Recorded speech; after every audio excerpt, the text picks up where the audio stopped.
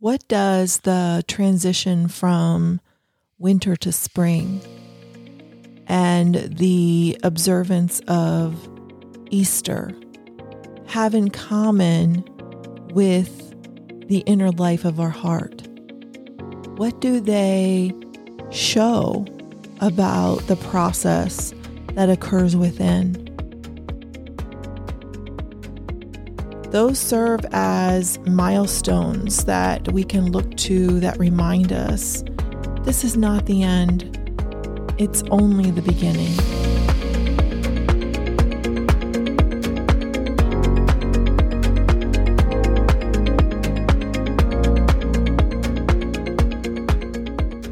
I love the changing of seasons. They mean a lot to me, and fall and spring are my two favorite. Fall because you get to wear sweatshirts and sit around campfires and hang out with friends. And spring has a special meaning as well. It's a movement from death to new life and a transition that also occurs within ourselves.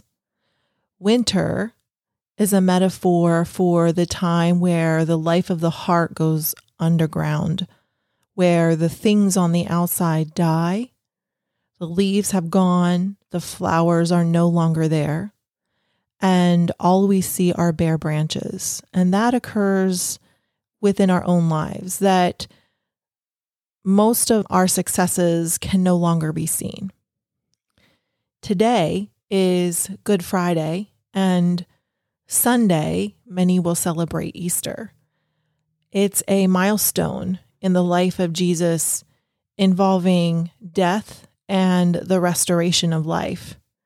Crucifixion was the Roman form of capital punishment. So the wrists and the ankles of the offender or someone who was found guilty of a crime was nailed to a wooden structure called a cross, and it was then raised and anchored into the ground where the person hung, suspended in the air, their arms stretched out on either side, publicly exposed, and just trying to breathe. Some of us will go through times where we feel like we've been crucified, so to speak, in some measure.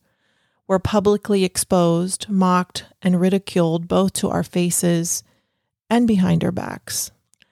I don't want anyone to be alone in that space, because that experience is not exclusive to any one of us. It's something all of us go through, even those who mock us. The problem is that when one of us is going through it, a lot of us don't know how to draw closer to that person.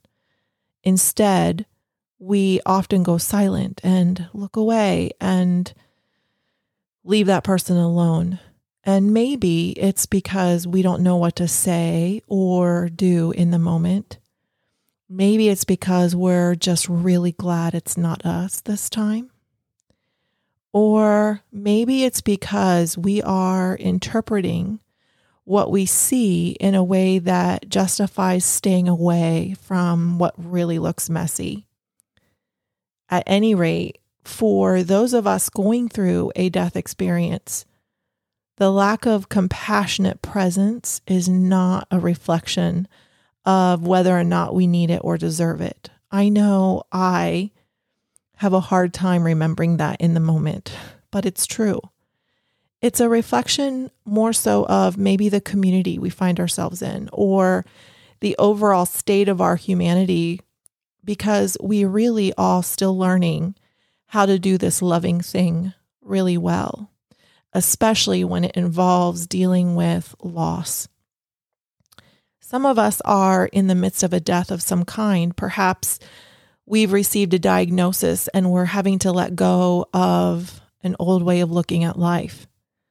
Maybe we're having to reassess how we see things, and that includes a dying of some kind.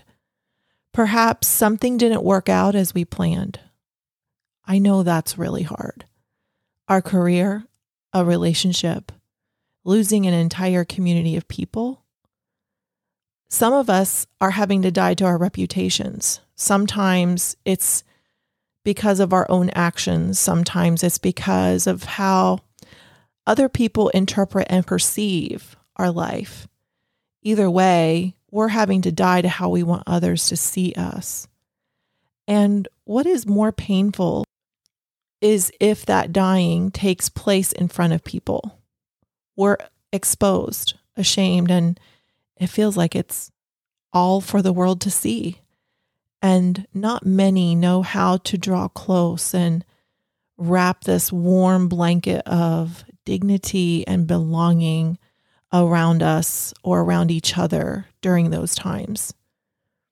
When Jesus was taken down from that cross, wrapped in linens and spices, I found it so symbolic of what we all need for ourselves and what we can do for others in the midst of our crucifixions, our deaths, our having to let go of things. You see, most of Jesus' friends actually left. Witnessing what was happening was so gruesome, so painful, and so confusing. I mean, none of it made sense. And the outcome that they were looking for didn't happen. Their disappointment was overwhelming, and so they walked away. And what stands out to me is that their attachment to a specific outcome was more than their love of a friend. So only a few stayed around and took Jesus off the cross, wrapped him and laid his body to rest. And we all need that. We all need tended to. We all need others to ease our suffering.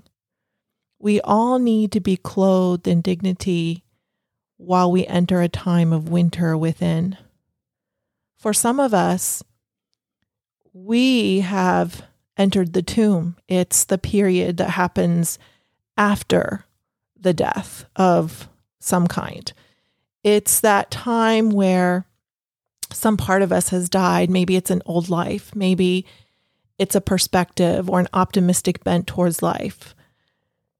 The thing about a tomb is that it is silent. I mean, there's really nothing to do. Just wait.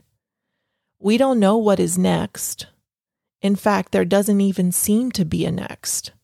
And this is the hard part. Within, we're not moving in the same circles as before or at the same pace oftentimes. Without, we might look like everything is normal, but within, we're aware of the pain. We're aware of the dark. We know that we have died to what was.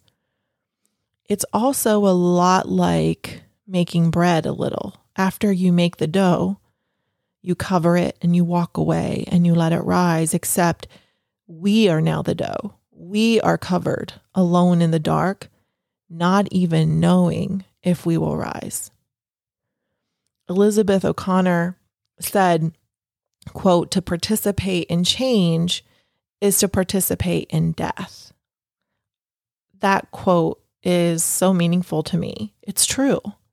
I think that's why change comes so hard to us.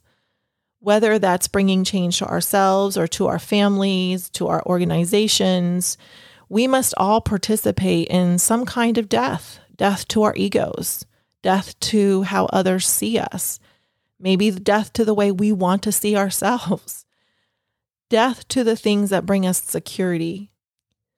The tomb is a place of darkness, of incubation. And Sue Monk Kidd pointed out in one of my favorite books called When the Heart Waits, she talked about how everything incubates in darkness. The caterpillar in the chrysalis, the seed in the ground, the child in the womb, or the true self within our soul. These all occur in darkness.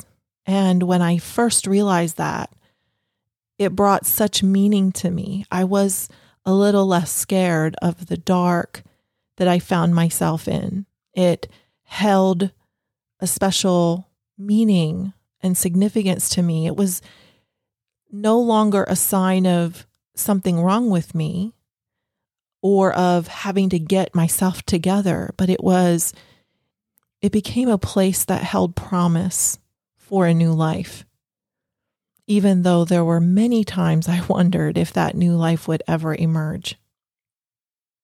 It's always so helpful to have a friend that sits outside of that tomb, waiting for us to emerge. What a comfort it has been to me to hear the voices of a few friends from the outside reassuring me, hey, it's okay. You will be okay. It helps me to submit and surrender to the process that is taking place within me. And then after some time, and it can never come soon enough for us, is the return of spring, or the term we use in the story of Jesus is resurrection. It has to do with the return of life, of what was once dead now gets to live again. But it's not just about the return of an old life. It's the beginning of a new life. It's same, but new. It has a deeper essence, and I just love that. It speaks so deeply to the inner journey of our heart, to the inner life of the heart. So when spring comes, when it's time to emerge from that tomb, it's like the dawning of a new life. What emerges may be a new pattern of being in the world. Maybe we're no longer focused on pleasing others, but instead are focused on carrying out a purpose. Our busyness has been replaced with a deep sense of mission, or maybe our time is no longer filled with activity, but our steps are intentional. We're no longer restricted by needing a good reputation or by protecting it. We've left go to that. We are now free to step into who we really are, no matter what. Our life has been restored and we get to live again. And so to summarize everything really and tie all of this together to say that, one, our inner journey, the journey of the heart, is reflected in the stories and the rituals and even the changing of seasons, that we can look to all of these things to gain a sense of where we're headed, to gain an understanding of the process of transformation that we're participating in, that is being done within us. Two, that if you're in the dark, if you're in a time where you are having to die to something, or maybe you find yourself standing in the middle of a life that is now in ruins, I want you to know that it's going to be okay. That the ruins of a life can be the foundation for a new one, can be the rubble from which we emerge new people, that life can be restored again. That's the promise of spring. That's the promise of Easter.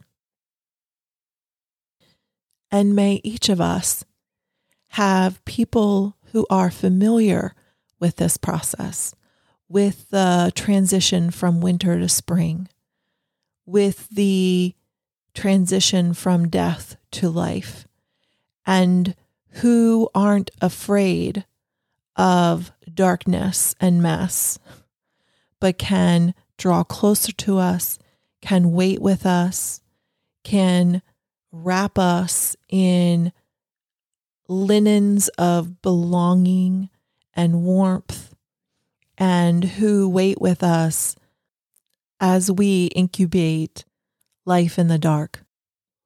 And when those first green shoots of a new life begin to emerge and we take our first steps out into a new way of being, whatever that is, may we turn and become the people who will wait with their friends.